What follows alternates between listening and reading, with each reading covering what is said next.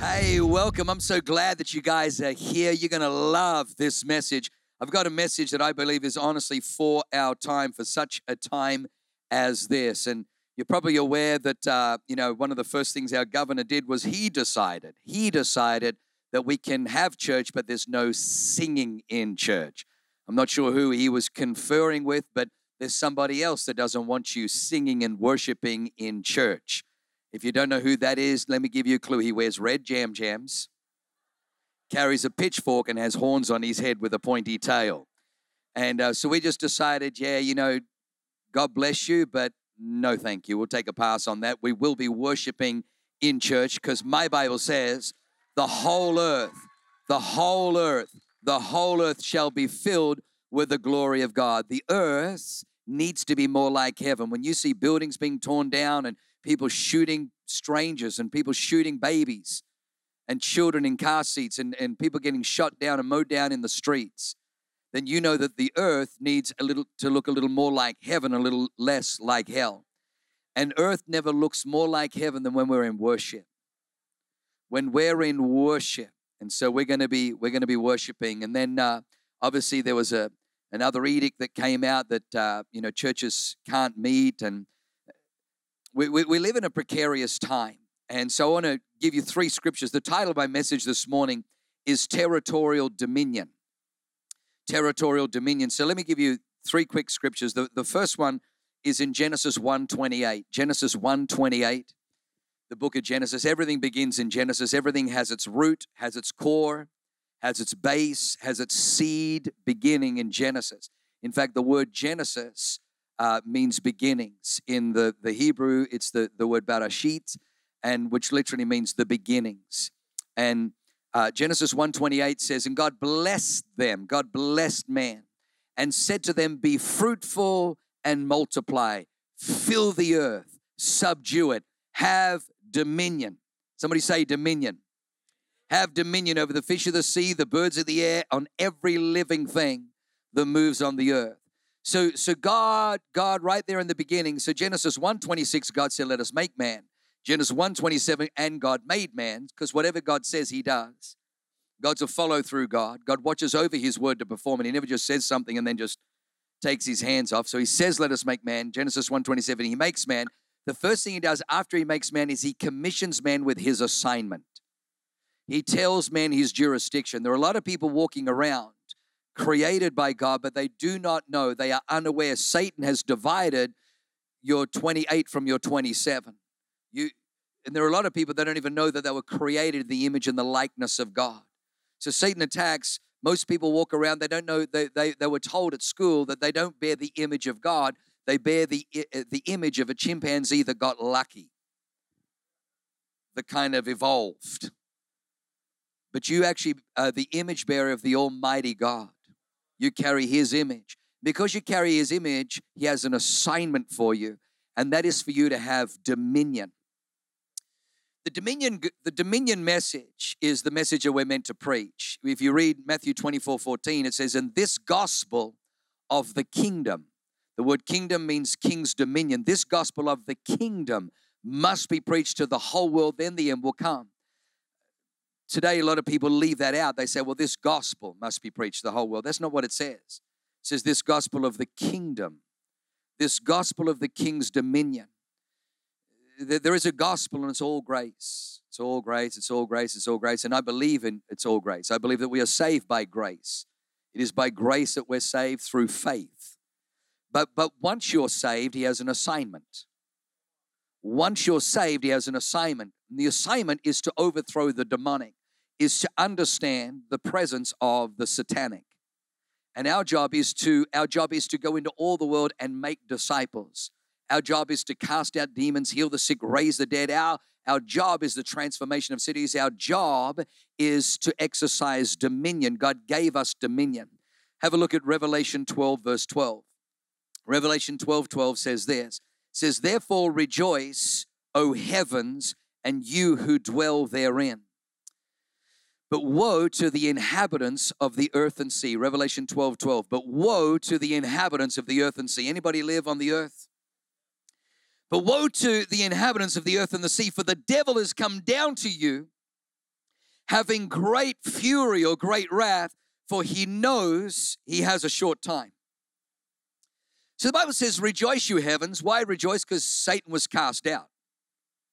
So you guys can now rejoice in heaven because the disrupting, rebellious, insurrectionist, murdering, lying angel created as Lucifer that rejects God, morphs into the accuser Satan, has been cast down to the earth.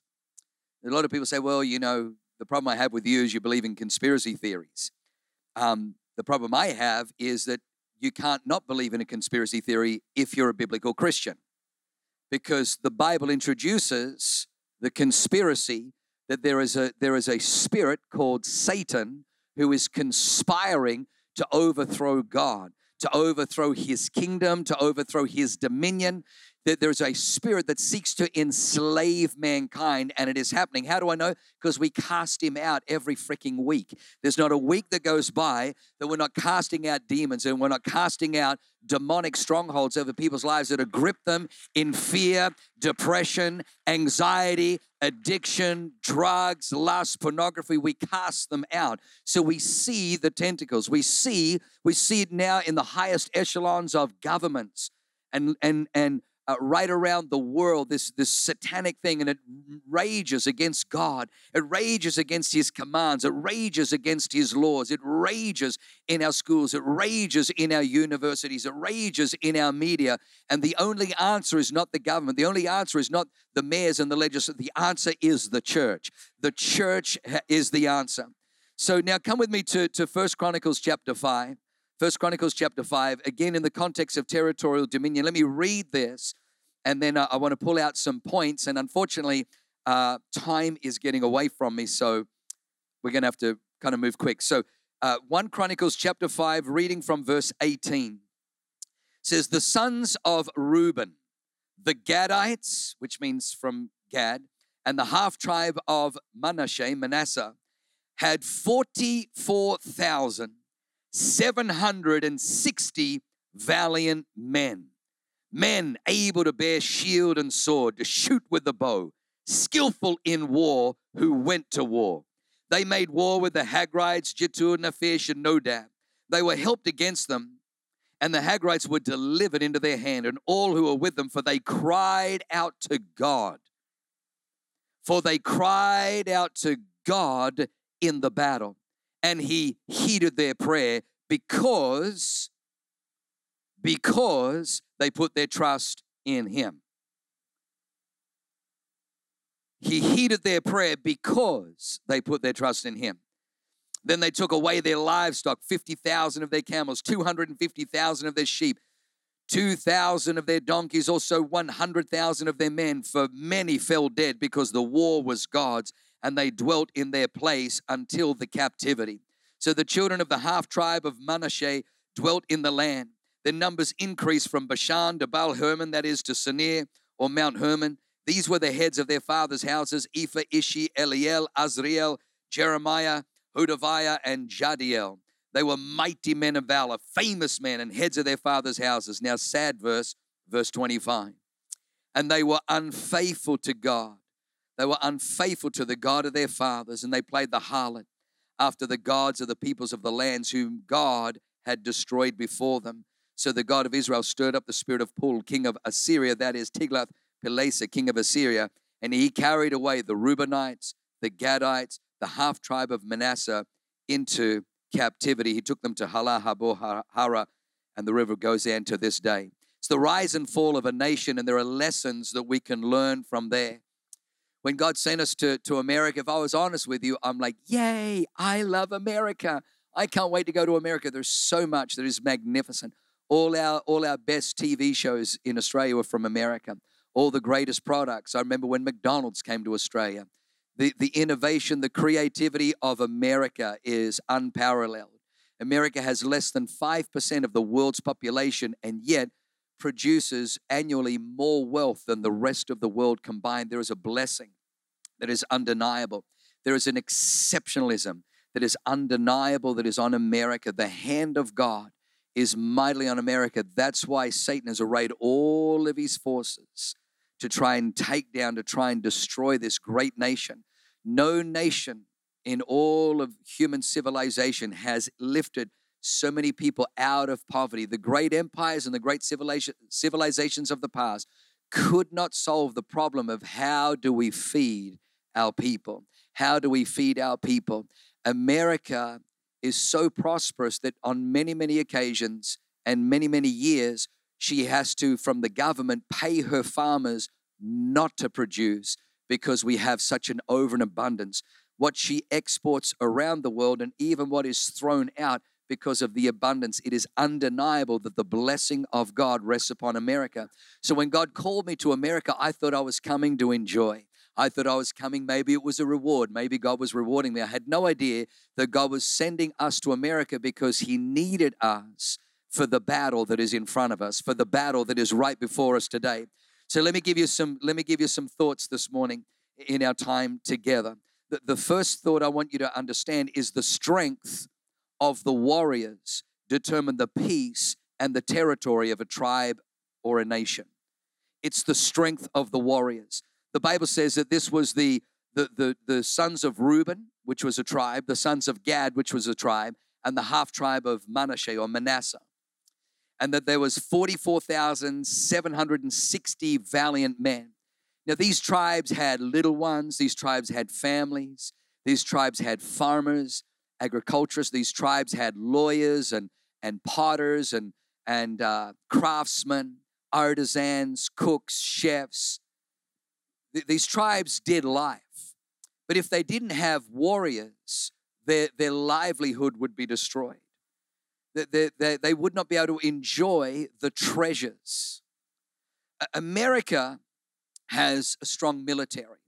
We have the mightiest military in the world because our founding fathers recognized biblical principles that if you cannot protect your borders, if you cannot protect your citizens, they can't enjoy the treasures that somebody stronger will come and plunder those treasures.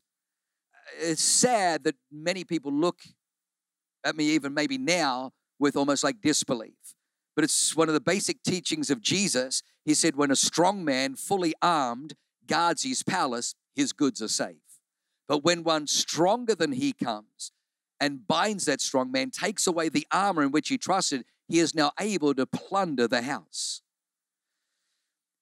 In the church, I'm concerned that we're gathering people and we're letting them suckle on the milk of just grace only, grace only, grace only. And we're not raising any warriors. We're not raising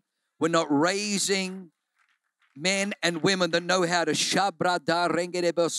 We're raising men and women that don't know how to bind the devil, that don't know how to loose. They don't understand their authority. They don't understand how to bind with chains, how to bind with fetters and shackles, the works of darkness, how to stand against, how to oppose. We have a generation that are so spiritually dull. They have no discernment of the signs, the times, the seasons, and the wickedness that is upon us. And so we need a generation to rise up. We need warriors, the strength of the warriors. If we want to enjoy the treasures, and the treasures we have here are peace, freedom, love, wealth, prosperity, opportunity, equal opportunity for every single person. But these things are under attack because the church has stepped back. But it's time for the church to step up. So the strength of the warriors. Number two, the word valiant. It says that these were valiant men. To be valiant means to be boldly courageous or brave. To be boldly courageous or brave. It's amazing as Leanne and I began to discover just posting the truth on social media. Whoa, what a kickback.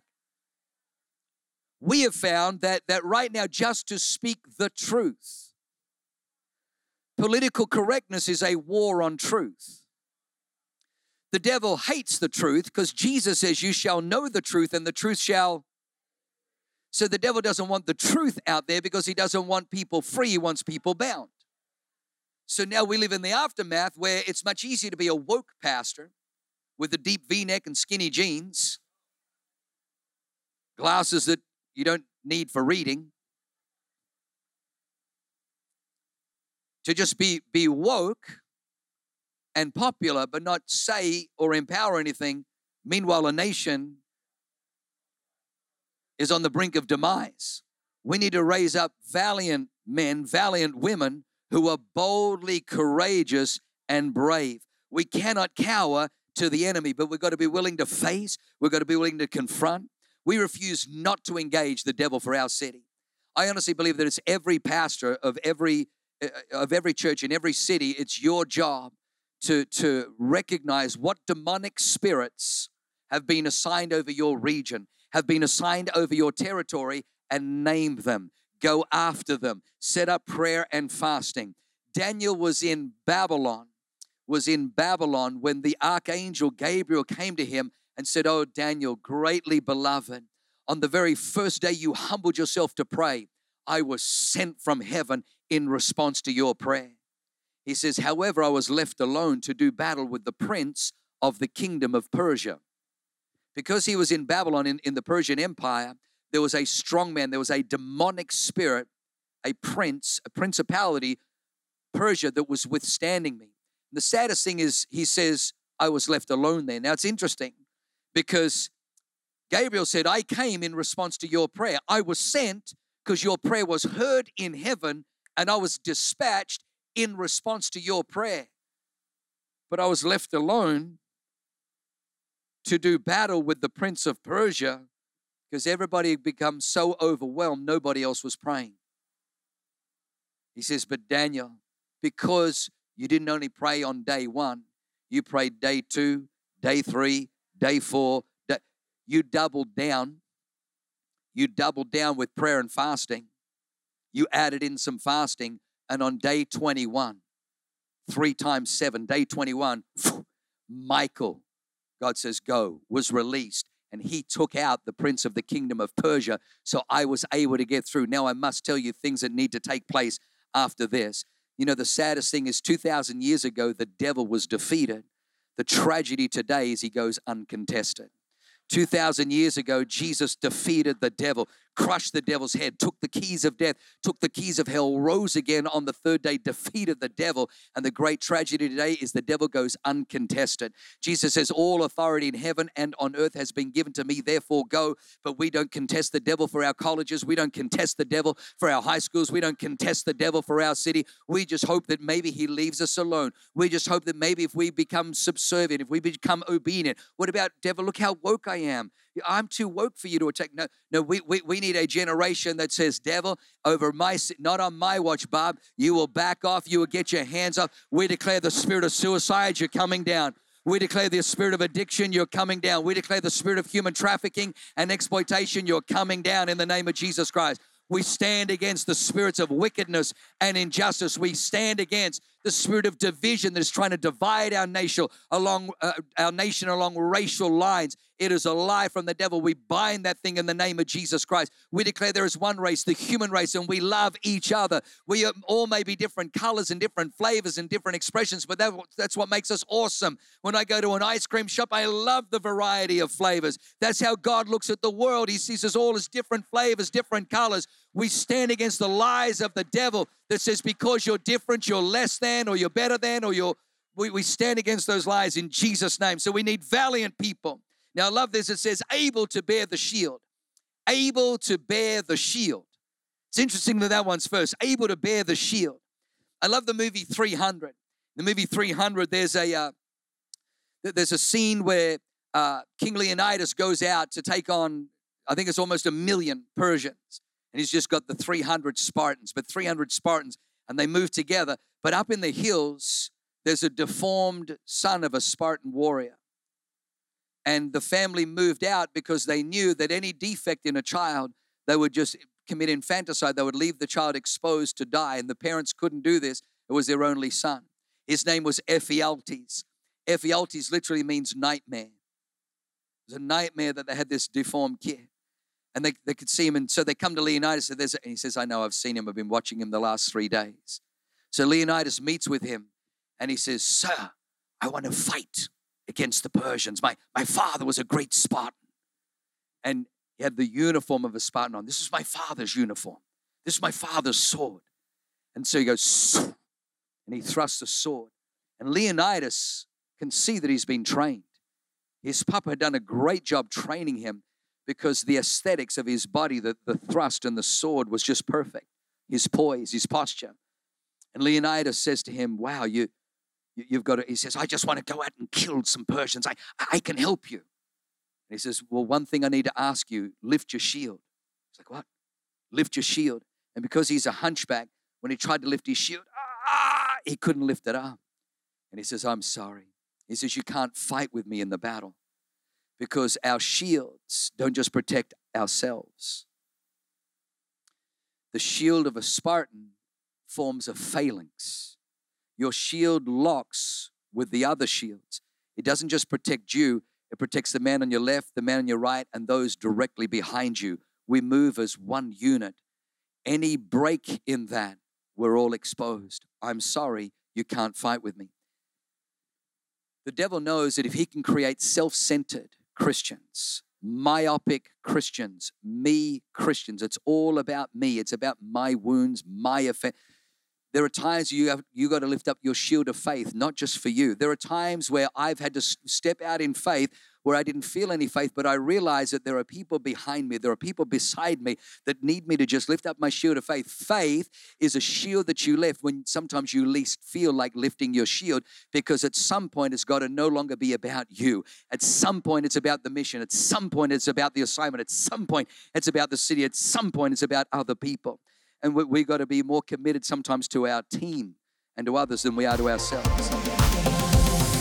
Thanks for listening. To find out more about our locations, team, and what we do here at Awaken Church, go to awakenchurch.com.